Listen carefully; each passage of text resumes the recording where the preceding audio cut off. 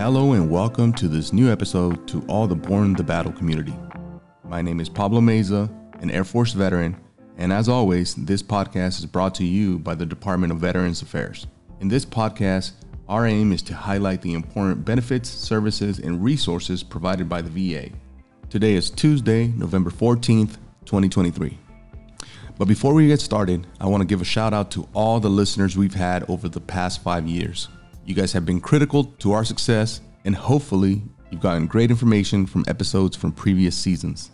I am excited to say that we've reached the 1 million download, so that's pretty exciting. And our goal is to provide great information, awesome guests, and stories that can help the veteran community in any way. With that said, we have a great episode and a terrific guest today. He is a distinguished pulmonary and critical care physician, an associate professor of medicine at the University of Miami, and the committed staff member at the Miami VA Medical Center. Specializing in lung cancer, our guest leads in both clinical practice, employing advanced bronchoscopic techniques, and in research, focusing on improving lung cancer treatment efficacy. Additionally, his team plays a pivotal role in lung cancer advocacy, education, and a groundbreaking screening program at the Miami VA Medical Center. So without further ado, I'd like to welcome to the show, Dr. Gregory Holt. So we're very, very happy to have Dr. Holt with us, and this is just a really good opportunity to talk about the message that he's excited to talk about. Well, thanks for the invitation, Pablo. Call me Greg, of course. Really happy to be here. It's a very important subject, of course, with the month of November coming up, and I'd really love to get a lot of the things that the Miami VA and the VA in general is doing for our veterans. You know, I'm going to go ahead and just kind of right away jump into the very first question, just because a lot of people might not know what LPOP is. So can you just kind of break it down Sure. A little bit of what LPOP stands for? Yeah, exactly. So it is an unusual program that just started, and we're not used to this, you might say. It's the Lung Precision Oncology Program, and it nicknamed LPOP then because of that. It's born out of a national program called NPOP, the National Precision Oncology Program that the VA started about 4 years ago now. The idea behind it is, as oncology becomes more sophisticated, there are a lot of really great techniques and therapies that just have to be given to our veterans or anybody with cancer in general, because otherwise it's just not standard of care. But it's becoming more difficult to actually get patients into doing and getting those therapies if there's not a coordinated effort. I mean, cancer care, it used to be easier, and now it's become complicated. So this is a program to truly try to assist us in making sure everyone gets exactly what they need, that state-of-the-art care that they deserve.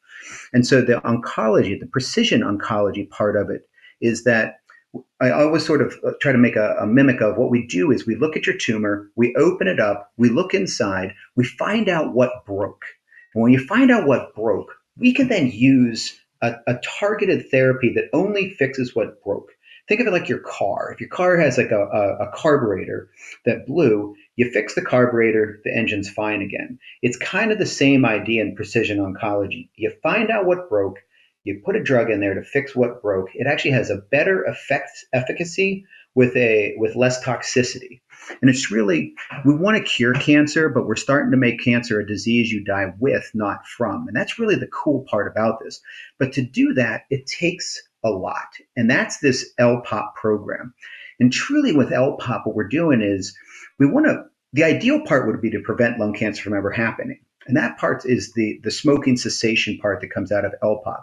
Really working towards not just smoking cessation, but we know a lot of soldiers who went overseas got exposed to a lot of these inhalational toxins. Same problem. Like, it doesn't matter how those things got into your lung or into your body, you're still at risk. And so we really want to screen people to find lung cancer early. We find it early, it's a curable disease. You find it late, we don't like talking about stuff like that. But we are still able to treat those folks. It's not like a death sentence like it used to be. It's now a disease that is highly treatable.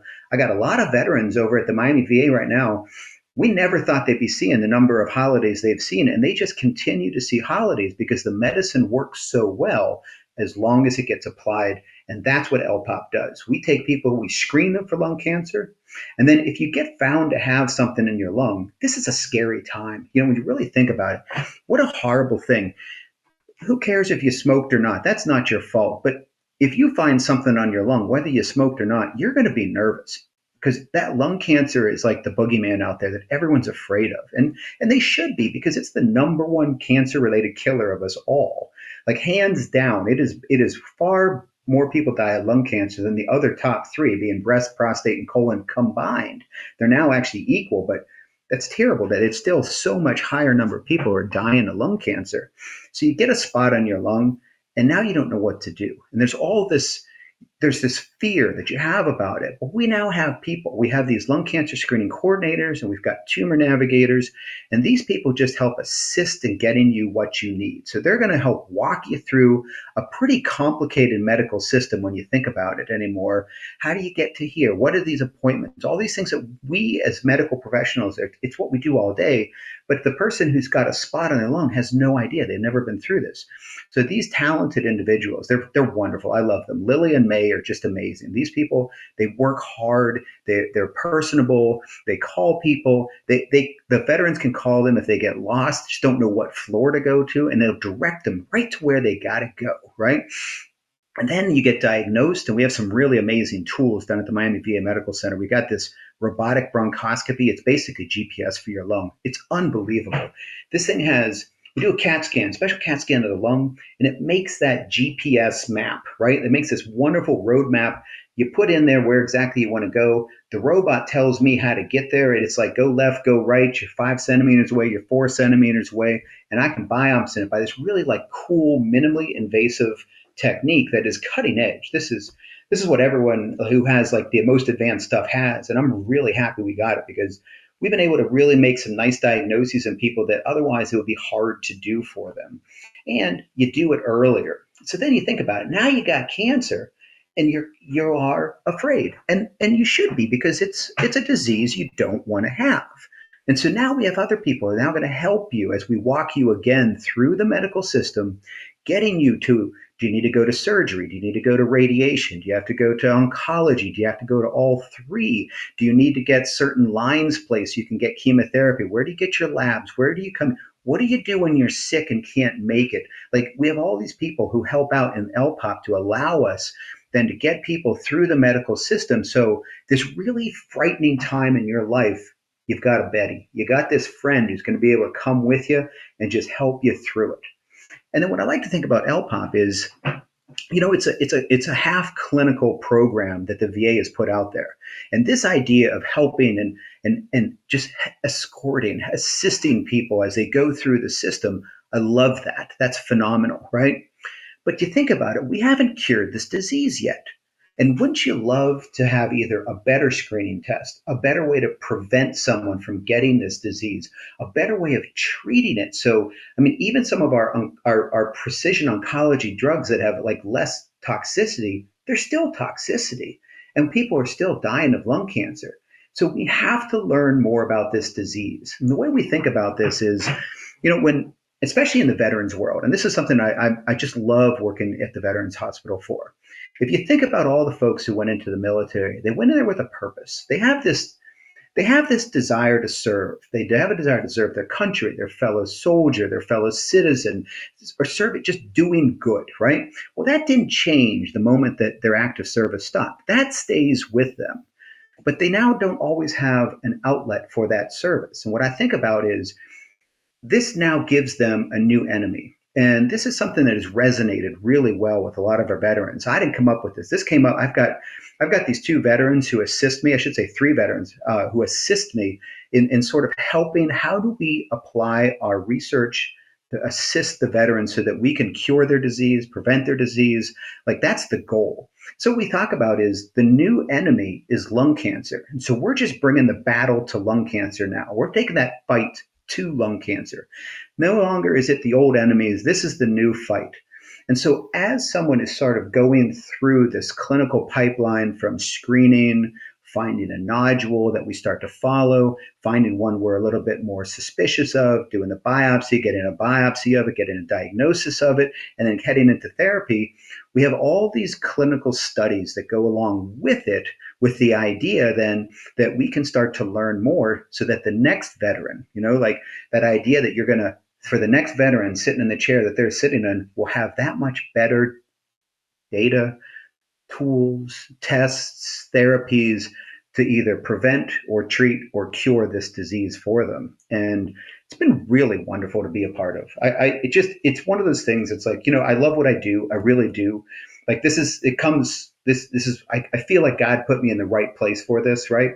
But this just went over and above. Like the ability just to be there and see, just really work with people now towards a common goal. It gives you that really, we're in this together. This is the fight we're making. Just hearing you talk about LPOP and what it means to you as a veteran, I'm so happy to know that we have doctors like this at the VA. But just to know that this is something that is kind of a fire for you is really I love something it. great I to absolutely hear. love it. Yeah, I absolutely love it. You mentioned right now the veterans are getting to see more and more holidays. Can you let me know how the approach of because we know that LPOP is focused on individualized treatment, right? Right. Can you let me know how that approach influenced the success rate in Absolutely. battling lung cancer for veterans? Yeah. So if you get a tumor anymore, when you really start thinking about the old school, like I always nickname it as grandpa's chemo, right? Grandpa's chemo used to kill the tumor, but it killed the patient as well. It was always killing fast growing cells, right? And so the hope was you'd kill the tumor faster than you would kill grandpa, but we know that just didn't really work as well as we wanted it to. It was the best we had. I am by no means putting down our previous docs. This was all we had, but this is why research works, right? We start to advance the science. You really feel it. Like you really start to see these advancements. And even though, like, this is the worst part of lung cancer, if you ask me, lung cancer funding lags behind all the others. I'm not saying I was hoping, that we shouldn't be doing breast cancer and colon cancer. I love it that we do. You look at breast cancer, it's the poster child for how research works. They've got great funding, and now breast cancer is a great. It's not a great disease, but it's a great poster child showing that research improves outcomes. Got to do the same in lung cancer. But honestly, despite that like lack of lung cancer funding, I'd say lung cancer is somewhat leading the charge of what we call this precision oncology. And my heart is immunotherapy. That's what I did my PhD in. Absolutely love immunotherapy. The idea that the immune system can go around your body and kill your tumor, man, it just like sings to how you really want our world to come out. You want it to be this, let the body heal itself. We joke around that you want to amuse the patient while the body heals itself, but that's true, man. You want to make sure that the body can be as strong as it can to do what we know it needs to do with the assistance of these medicines. So how do these medicines work and how do they improve outcomes? Well, we do this thing we call next generation sequencing. So if you get diagnosed with a lung cancer, we do something called it's called this next generation sequencing, NGS. And what it is we look at the mutations that are in that tumor. So if you think about a tumor, something broke. That sort of euphemism I use, that we open the tumor, you look inside, you see what broke. That's really what that means. Next generation sequencing, it sequences the genes that are in that patient's tumor, finds out what broke, what mutation, where was it? And then we have certain drugs that are already approved for treating this, but we've got this whole host of drugs that we're still developing to do the same thing, to just target what broke and fix it. If you don't do next generation sequencing, you don't know what broke. And then you go back to a sort of old grandpa's chemo, right? Stuff that we know it has efficacy, but there's better there, and there will be even better. I know that's not English, but you know what I mean. It's going to be even better once we learn that much more how to fix each of the little things that could break in a tumor. And that's the problem with cancer. There's so many. When it used to be, we knew about 5 of them, and now there's we have this little graph of over 50 different tumor mutations that are somewhat commonly going to cause tumors, and that keeps growing every day.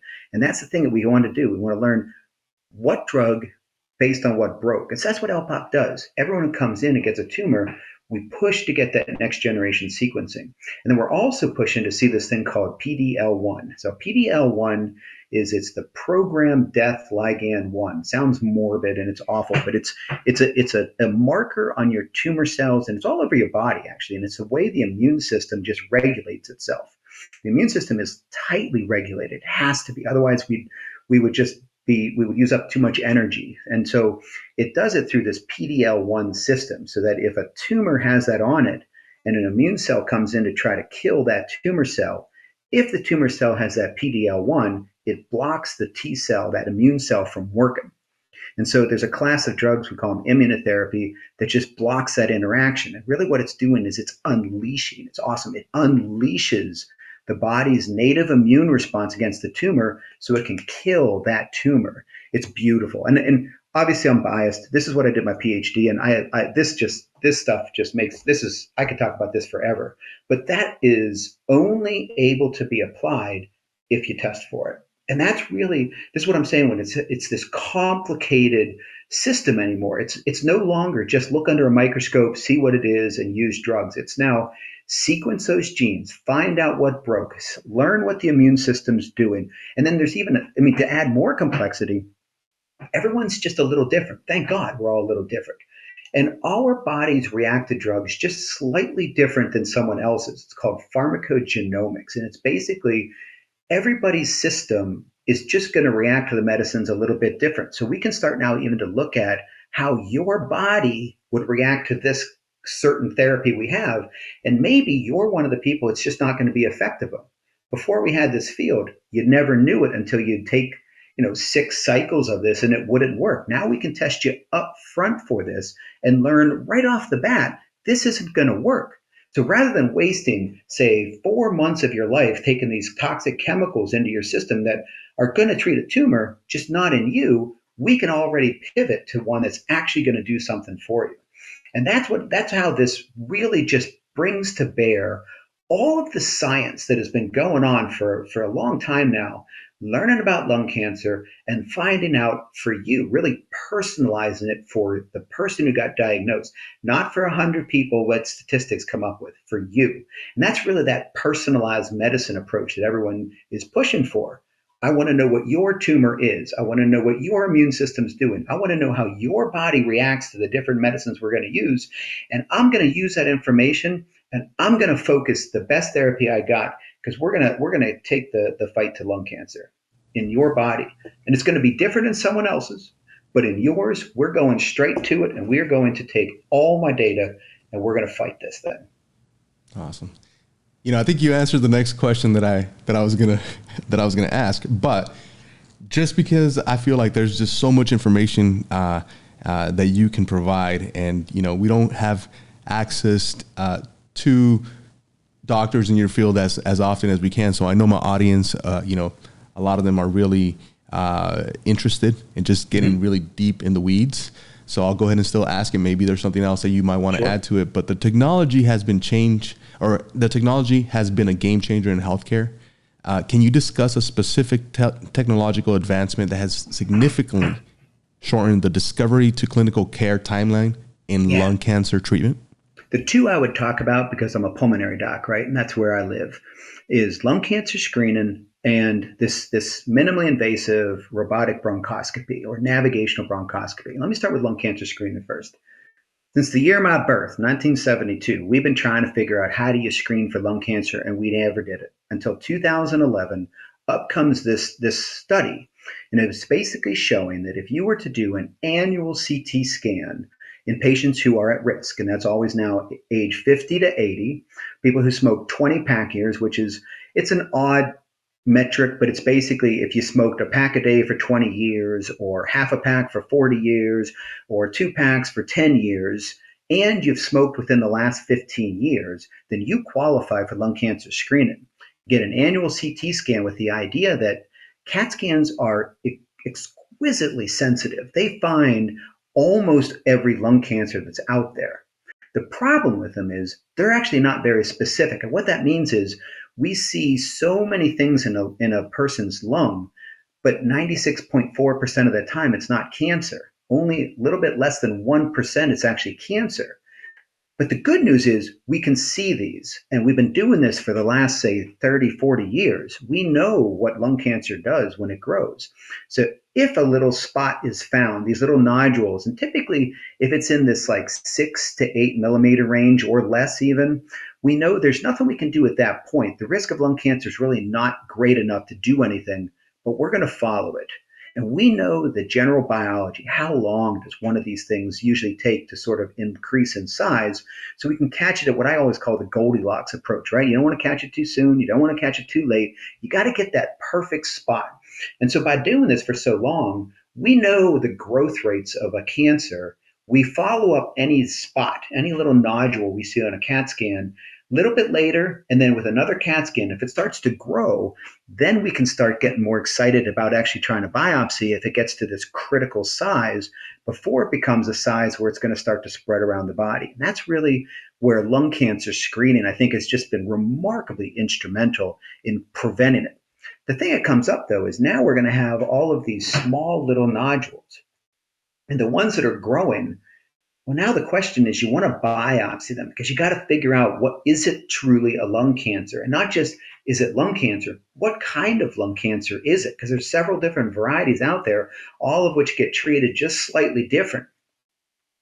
In the old days, our old bronchoscopy techniques, we only had what I could see. And so I would put my scope down into someone's lung, and we really only could diagnose about 31% of the time, depending if you could even see it, because the scope is just too big. Can't go any deeper down in there, right? And so up comes this thing called navigational bronchoscopy. And there's been several different companies out there that have really pushed this. The one that we have right now is something called shape shifting technology. It's truly amazing. If you want to go online and look this up, I mean, it's just the technology blows your mind. And basically what it is, it's a catheter. It's got these, what do you call it, fiber optic channels down it. And based on where it bends, it knows where the catheter is in space. And so we basically align the patient's body with the CT scan that we've already done, and it makes this lovely overlap. And then that's this GPS thing I was talking about before. You put on that CAT scan, you mark the tumor, you mark what you want to go after, and then I drive my catheter, and it's a much smaller catheter than my bronchoscope, and I can get all the way out to the periphery. And it gets me out there, I make my biopsies. This has been a game changer, if you ask me, because now I can diagnose much smaller tumors where the cure rate is even better than if we actually let it get a little bit bigger, right? And so I'm starting to diagnose lung cancer at earlier and earlier stages. And then if you think about it, I would love to be able to do one procedure for someone and learn everything. And if you think about cancer, it's not enough just to know it's cancer. You want to know its stage 1 being early, stage 4 being advanced. And so we have this other technique called EBUS, which is an endobronchial ultrasound, where I can look down in the airways. And you think about it, I can't see through the walls, but my ultrasound can. And that ultrasound then can help me point out where the lymph nodes are. And so the lymph nodes is where lung cancer often will spread to early. So I just sample every lymph node I can see that's of size. And then by getting a diagnosis of the primary nodule, making sure the lymph nodes are or are not affected, one procedure, I have now given that patient a diagnosis and a stage, one procedure, and then as soon as they get it, we get them to whatever therapy it is, whether they go to surgery to have it removed, SBRT, which stands for stereotactic body radiation therapy, which is, you might have heard it called like nanoknife, gamma knife, cyberknife, something like that. It overlaps these beams of radiation, so it only really, it liquefies the tumor without hurting the rest of the body. Like the center part of our body does not deal well with radiation. So they can really just put that radiation where they need it to, so it doesn't cause off-target side effects. And sadly, if it is, already metastatic, let's get you on therapy ASAP, because we have really good data that the earlier you get to an advanced stage lung cancer with therapy, the better they do. And so this is just get them there as soon as possible, get a diagnosis, one and done, so that you always get someone as quick as humanly possible to treatment. When you were giving that answer, I started thinking about my personal life, and I actually have 2 family members that I've lost to lung illnesses, right? I'm sorry to hear that. And I think one of the things that the family thinks about is they didn't seek out medical attention as fast as they should have, you know?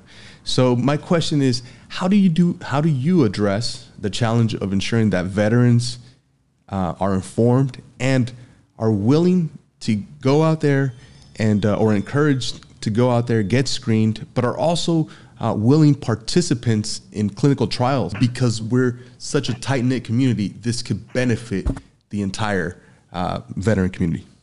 So what I think about is part of it is you just need to get it out there, right? Like if you think about lung cancer screening, 2011 is when it really was officially designated as something that was like something we should be doing. And just to take a little bit of a note from breast cancer. So in '76, it was recommended that women get a mammography so that they can prevent breast cancer.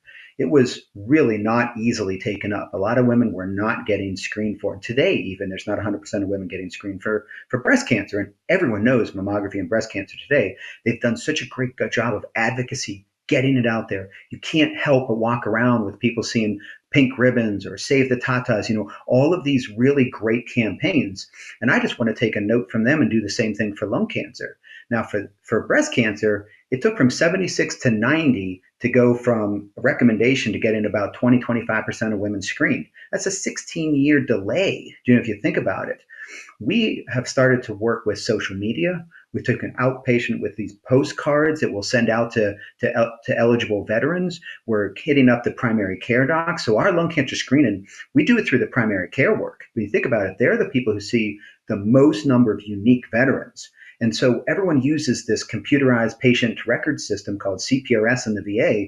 We've engineered it to make sure that if you meet certain criteria, you're going to talk about it with your primary care doc, and then they're going to do this thing called shared decision making, because you don't want to just, you don't ramrod it down someone's throat. You make sure it's something they want. You talk about the risks, the benefits, then you do it. And the moment they're in that program, our little clutches get on them. And that's why we have these lung cancer screening coordinators. And they're really the ones who are working behind the scenes, making sure that CAT scan gets done. If they miss it, trying to help them out to get it rescheduled. These sorts of things. If there's something scary on it, we jump on it immediately. There is no delays. We don't want delays here. But we know there's some people out in the rural world, right? So, down in Miami, the Keys are very difficult for us to be able to get folks up there. And some of the other parts around Florida, there's a lot of these rural places they just can't get there. I talked to my colleagues up in Minnesota. Minnesota is like the most rural place. They have a really difficult time getting up there. And so we're working on trying to get some mobile vans. So if you can't come to us, we'll come to you. We'll try to do these scans, and we're trying to learn actually what's the best way to do this, because sadly you can't just plug one into the local target. It'll brown out the target. It takes that much electricity, and so you gotta plan the stuff out so you can get them in there. We're trying to use the vans to get them in there. I'll tell you, the postcards, we sent them out about, I think it was last year or maybe 2 years ago. We had to stop it because it was almost too beneficial, right? Like we were overloading our system, but we're doing it again because now we've upped our system. So we just want everyone to be able to know about this and get her done. Because if you really think about lung cancer, why is it the number one killer of us? Because we don't got no nerves. There's no nerves in our lung that warn us. The only warning that you would get from lung cancer is when it's spread. And that's too late, if you ask me. I want to catch it before it's spread, before you feel it. The only way to do that is to look for it. And so that's what the CAT scan really does for us. But in terms of the research that we're doing, if you think about these trials that I'm trying to do up here right now, I've got a very sensitive test, the CAT scan. It sees everything, but it sees too much, you might say. It's all like, when you think about 96.4% of the time, what we see is not cancer. We've, one, scared the ever-living Jesus out of some people because all of a sudden they're like, oh my God, I got a spot. Two, they're now exposed to radiation to actually get that test. And it's a low dose. We use as low as least as possible as we can for it. It's really, you get the same radiation from walking around Miami for 6 months as you do for that CAT scan. So it's not a killer dose of radiation because we don't want to cause disease, but it's still radiation. So when I start to think about, isn't there a better way? And this is where we're partnering with a lot of biomarker trials. And one of the trials is we just look for your blood. And we're looking for, if there's cancer in your body, did it imprint the genes that are circling around in your blood? Gives us that much better of a screening tool to learn, is there cancer in your body? And that test actually also then looks to tell us, well, where is it? Is it lung? Is it brain, breast? What is it? Where did this tumor come from? And we're partnering then with our lung cancer screening people. Like I was saying, we take our lung cancer screening coordinators, and after they're done talking to the veteran about their results or of their CAT scan or what we need to do, we ask them if they want to be involved with some of our trials. What I find is, sadly, if you think about some of the older trials, things like Tuskegee, there was a lot of hepatitis. Excuse me. There was a lot of hepatitis C research that was done in the past that just wasn't well done. If we always think about the Nazis and the Japanese in World War II and the things they were doing, those people poisoned what otherwise is a critically necessary thing. We haven't cured disease yet, and until we do, we got to learn about it. But you got to do it right. So I actually teach clinical ethics over at the university because I feel real strongly about this. If you're going to come into my program and you're going to help me learn something, I'm going to make sure that your rights are respected, because you, as the person coming into my program, are more important than the research. We can never put the rights of society over the rights of the individual. And that is a hard and fast no-go. You just never do that. And so I'd like to make sure that at least the research program that I got going at the Miami VA, everyone knows this. I actually teach this to everybody. I make sure we are always above table. We are always chatting with people about this. Everyone knows right off the bat. You can join if you'd like to, and if you want to leave us, no questions asked. You will always get the exact same clinical care, whether you're in my study or whether you're not in my study. Whether you're in my study and you left, I still don't care. My goal is to prevent lung cancer from doing anybody, but I want to learn. And I can only learn by studying it. And that's really where we've tried to engineer a culture at the Miami VA particularly, and at some of the other places. So when I think about LPOP, we actually had all 7 VAs in Florida and Puerto Rico. And the idea is that we're really pushing this culture change. Because you think about it, everybody wants excellence in their clinical medicine, but no one really knows what that means. And to me, what that means is you got to have state of the art clinical care, like we've already been talked about, but also the opportunity to be part of cutting edge research. Because only when we do that do we actually then provide someone with the absolute best care we can. Like, hands down, I'm going to throw everything in the kitchen sink at your disease, because not only do I want to cure your disease, I want to prevent it for the next veteran. And that's the way I feel. This is my persona coming into the Visinate LPOP. This is the way I want to push lung cancer care at the Miami VA, and I should say at Visin 8 VAs, where that's where my little LPOP is headquartered. Is this something that was started in Miami, and or was this something that you and your colleagues kind of brought forth, or how did LPOP start, and was it challenging? Just because there's a lot of information that I'm just listening to right now, and it just feels like it was a big process to get this to function where it's at right now. It is. I wish I could say I had anything to do with starting it. I was just the recipient. This is something that the VA up in DC started, like national headquarters started. And they started first with this national precision oncology program, and then it's sort of come down to different disease processes. They have one called PopCat for prostate, and this is LPOP for lung. And it was kind of amazing. Right when the pandemic started, we applied for this grant basically to be a part of it. It was really interesting at the time. They made us really jump through a lot of hoops to try to determine what is it we were going to do. And I think just thinking back to those times, it was frustrating going through that because I didn't know what they wanted, right? But they always kind of had this, like, we know it when we see it sort of an idea. And what I feel like that did for me, even though it was kind of frustrating jumping through all these hoops, I had to really develop what it was we were going to do down here in Visin 8. And I had a couple of people with me. So there's 3 of us that are basically the co-PIs of the entire Visin 8 LPOP. And we always had to have these meetings and talk it out. And it was kind of that idea, like, if you're just given it, it doesn't mean the same. But when you have to earn it, then it becomes that thing that it's like, this is our baby. And so we really had to, like, jump through some hoops and earn it. And that's where I feel like we've got a little, I don't want to say a chip on our shoulder, but we've got this motivation. And this motivation was born out of just the constant being told that's not it, try again sort of an idea. And so we really developed our everything we're doing in Vision 8 because we had so many of our leaders telling us, we need something else, we need something more. And at the time, it's frustrating, but now I love it. I love the idea that we kind of created this empirically based on how you walk through everyone's critiques, right?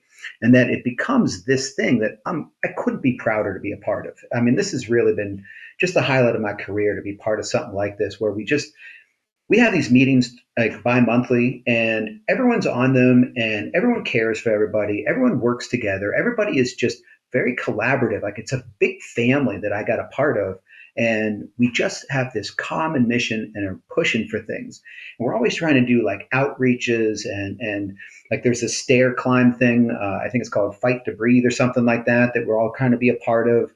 Lung Force has these walks that we want to be a group, and we're focusing on like Visinate LPOP as a group to get out that message to everyone out there, so that we can. So when there are people out there who are suffering and they just don't know what they have it, I want to make sure they get that information because you can't suffer in silence. So I shouldn't say that you shouldn't suffer in silence, but we know people do, and they do it because why would you otherwise know it's there?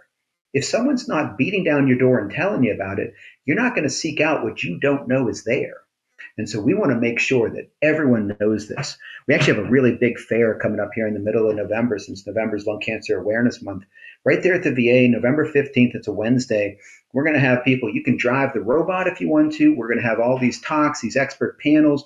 We're going to have all the different groups because if you think about it, all we've actually been talking about is clinical care for your lung cancer.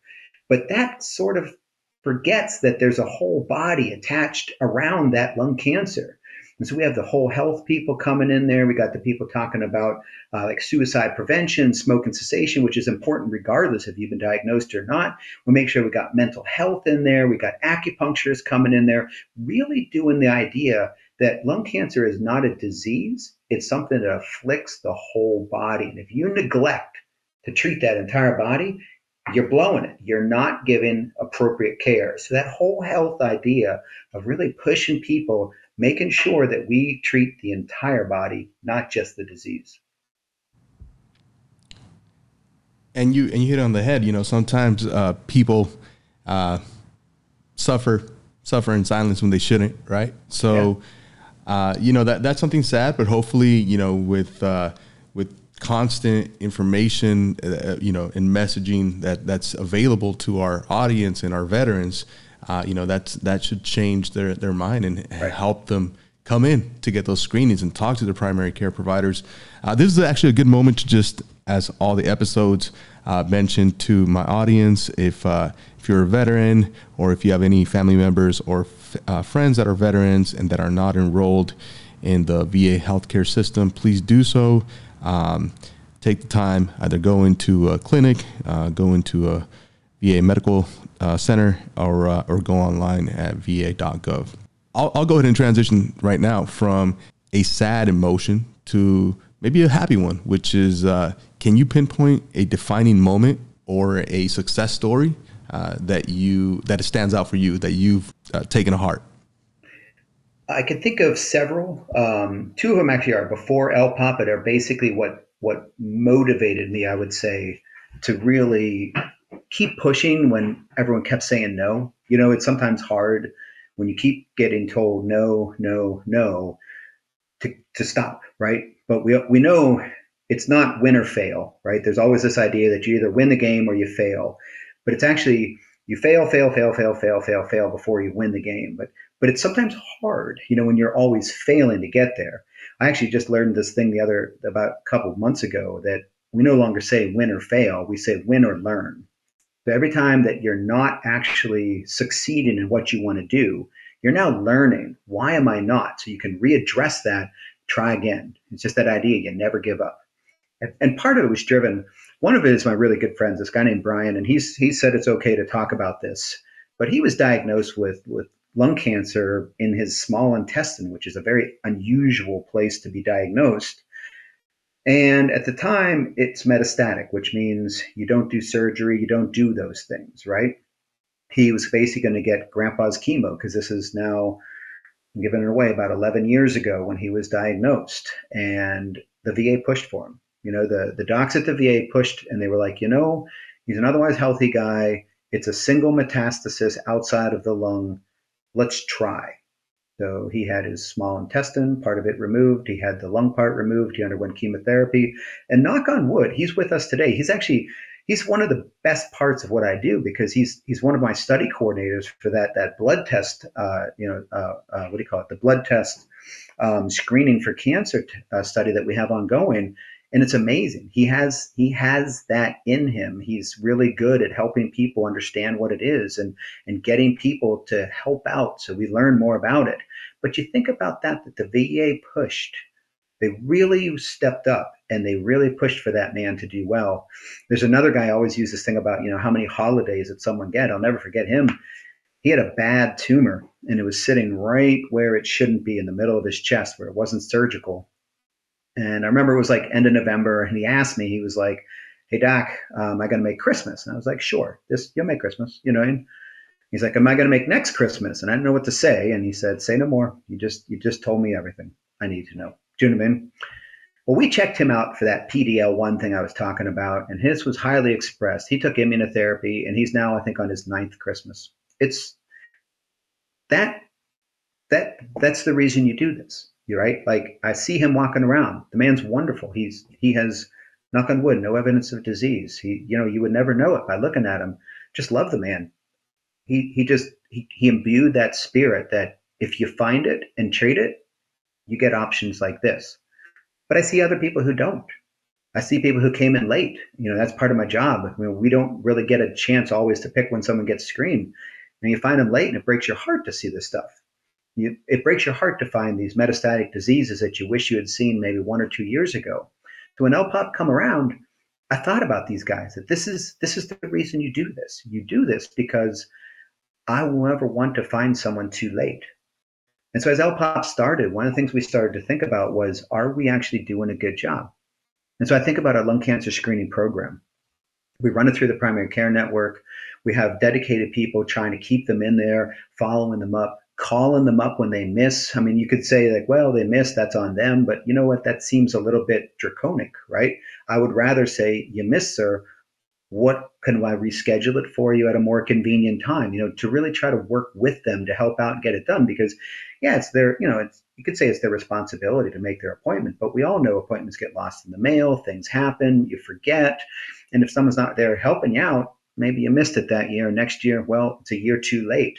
And so I feel like we wanted to build a more, I want to say, nurturing, caring program where we're trying to help to make sure that people, it's not lost in the mail. It didn't just slip your mind.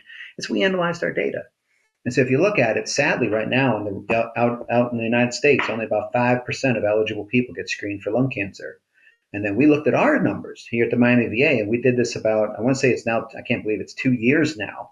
But 2 years ago, we had screened 21.3% of the eligible population. That's a 3.7 fold improvement. That to me was we are making an impact. And the fact that we actually had to stop them postcards, like it's amazing. There's the most number of veterans in Florida. So we do the most number of screenings for lung cancer. And we're at about 33,000, of which 11,000 are actually in our program all across the Floridian Peninsula and Puerto Rico. That's wonderful. And that number just continues to enlarge as we continue to get the word out. We can advocate for it, as people start talking about it. And the research part of it has been remarkably fulfilling. I now have people coming up to me in clinic and saying they want to be part of my trials.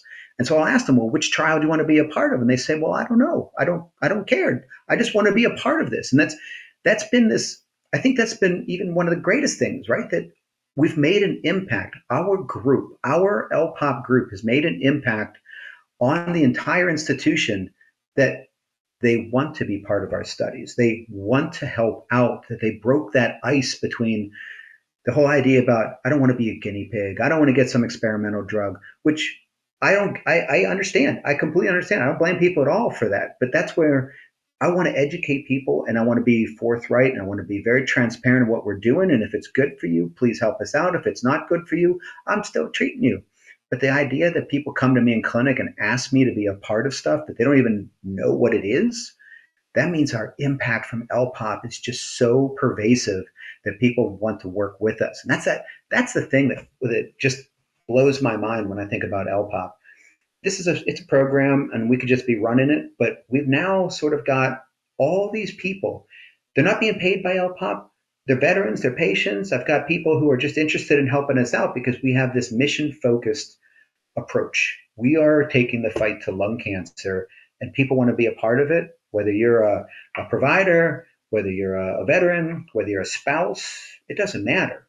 We're taking that fight to lung cancer because we've created this culture, this sort of familial culture that we're in this together. We're there for each other. We are going to do this.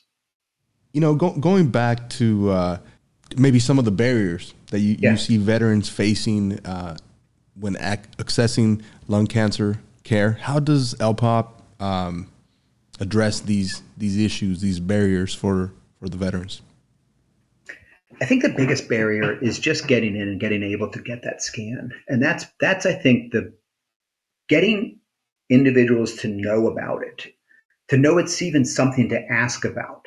Like, I want a person to go to their primary care doctor and say, why didn't we talk about lung cancer screening? And maybe they're not a candidate, and that's why they didn't talk about it. But it needs to be something that they know about, and the docs already know about it. But sometimes, docs, especially primary care docs, I feel for them. They're so overwhelmed with all the things that they need to do. And we want to try to, which we've tried to engineer this program so it's as easy as possible for them to get them enrolled in the program, and then we just take over from that point on. But it's that getting the access, getting that start.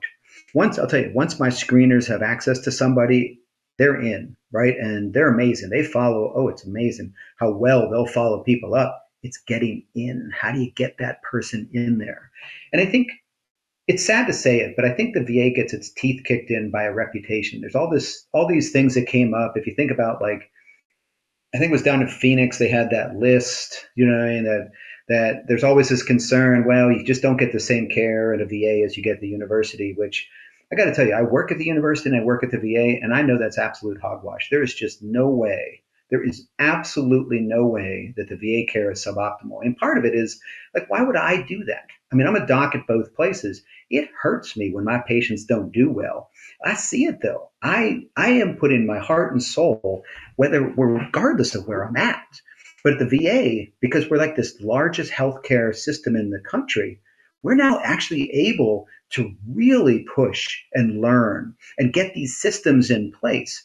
At the university, I got to tell you, lung cancer screening is it's a little bit more difficult to do. We don't have the way to do it as well. It's not that we're not doing it. We're trying as hard as we can, but the VA has this system through CPRS that we are getting these patients in there. We're tracking them. We're able to follow them up. We've got the systems in place for it.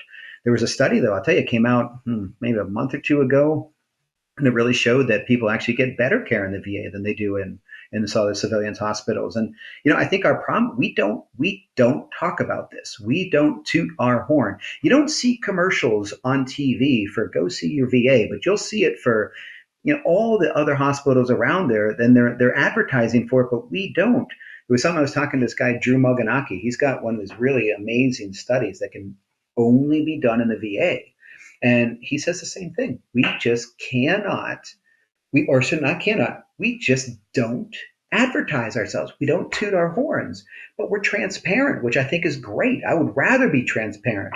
I know some of the same things that the VA gets its teeth kicked in about happens at other hospitals. It's just they're not as transparent as a government institution, and everyone loves kicking the government when something bad happens. That's just what happens, right? I love the VA. I think the VA does an awesome job at treating veterans, and I don't see a drop off at all. In fact, I have to agree with that study. I actually see the VA doing an amazing job at treating our veterans. People just don't know it, and I think that's a barrier because they don't know that they can come and get their full on care at a VA. It's one building in Miami that has everyone in it. We've got all these little C box. They're all over the place, But that main building, downtown Miami's got everything you would want. You need it, it's there for you. And that's it makes me sad that people don't know that they can just come up and they can get everything they need right there.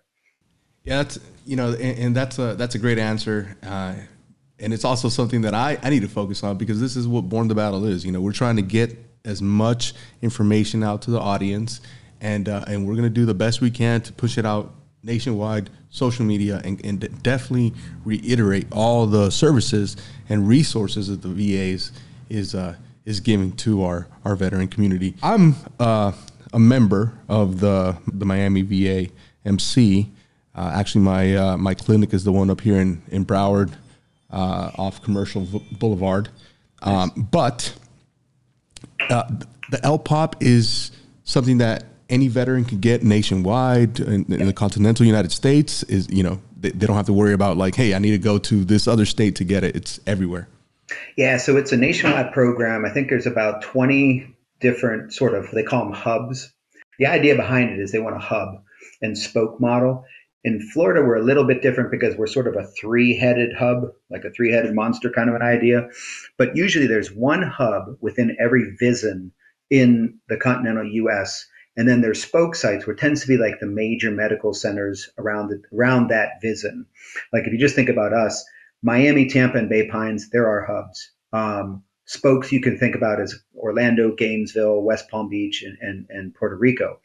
What I want to do in Vision 8 is that although those are the way they want to classify it, I want to actually try to empower all of our different VAs to be a hub and that other places can be spokes if they have a trial or something they want to do, maybe a quality improvement project. I want people to be able to take the lead and then use this network that we have.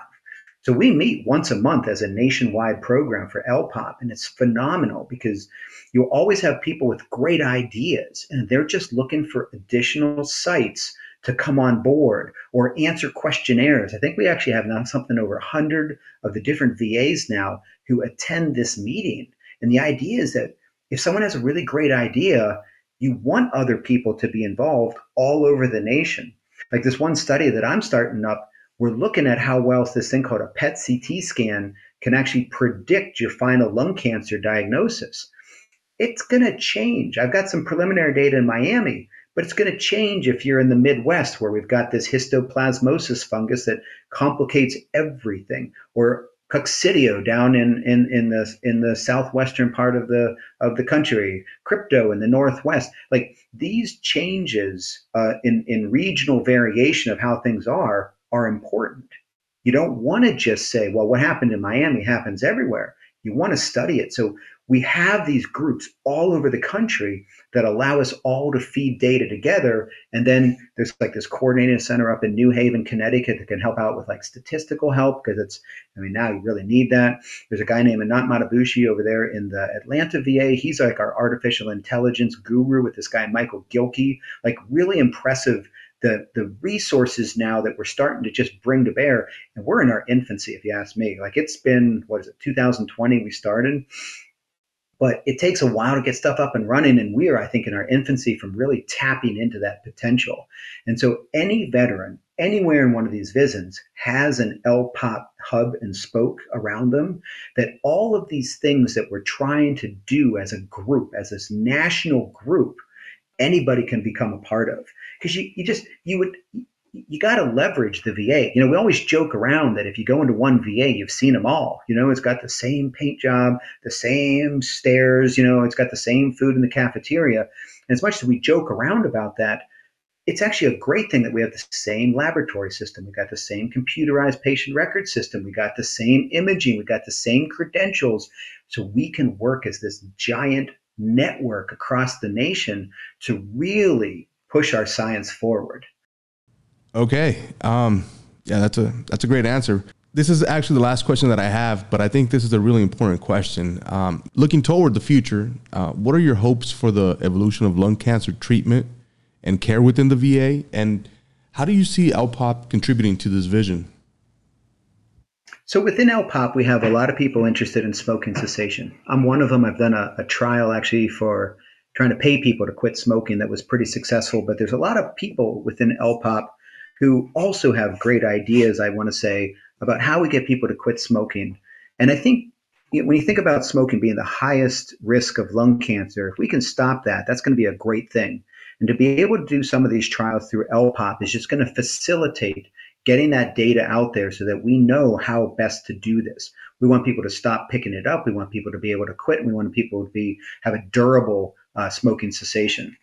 But then as I think about it also, we really are focused a lot on lung cancer screening. And right now we're working at who does need to be screened. We know that population age 50 to 80, 20 pack year smoking history, smoked in the last 15 years.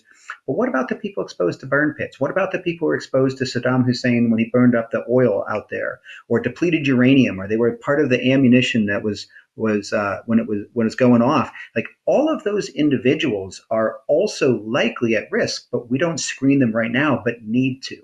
And I see all of these great ideas throughout the LPOP group, who are interested in trying to learn, how do we screen for cancer in these individuals? And I feel like that's where LPOP comes in. We have got great minds in LPOP, and they're really working hard trying to figure out who needs to be screened and who doesn't need to be screened, because that's almost as important when you think about it. You don't want to screen people who it's not going to help. You would hate to put someone through a CAT scan if it wasn't going to help them. That would waste their time and expose them to unnecessary radiation. And so you really want to make sure that we get the right people, and that's what LPOP is doing. But then we know lung cancer is not just going to go away. Like, non-smoking lung cancer is actually the seventh leading cause of cancer in the country. And actually, there was a report that just came out that is both dumbfounding and baffling to me. Women aged 35 to 54 are now being diagnosed with lung cancer more than men, and it's increasing. And they're non-smokers. We don't understand this, so we know that we're pretty much always going to have lung cancer. And so the idea to really get that precision oncology, open up the tumors, see what's going on in there, and then truly try to target only what went wrong, so you destroy the tumor without hurting the patient. That's where LPOP just continues to build these networks so we can get these people into those studies. I mean, when you think about some of these mutations, like one of the mutations that we have a study on right now is called the what do you call it? The G12C RAS mutation.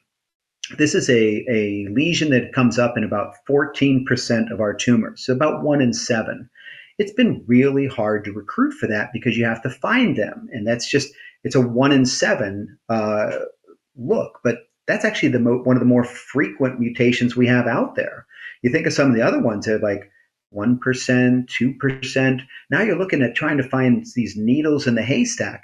You can only really do that when you've got a network who is looking for that, so you can give that opportunity to a veteran who has one of these rare mutations to be part of one of these studies, so that we can learn, is this the best drug to help them cure their lung cancer?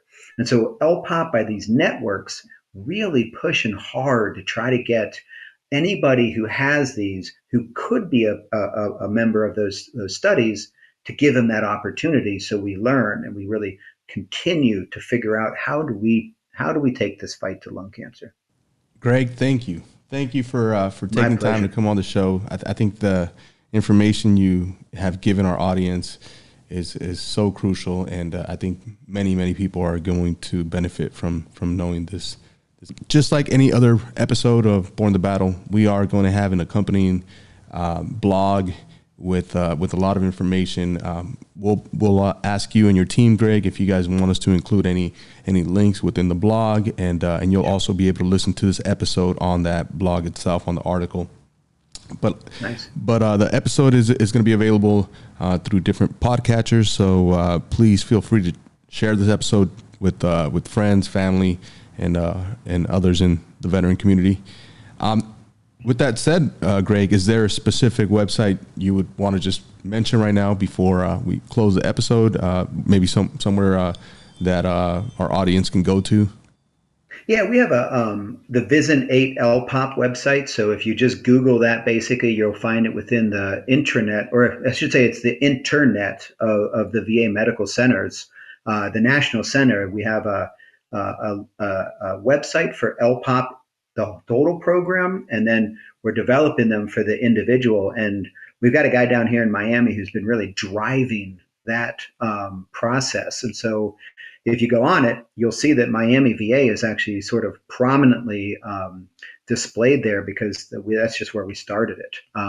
But that webpage has a lot of links to the different things we've been talking about, really trying to get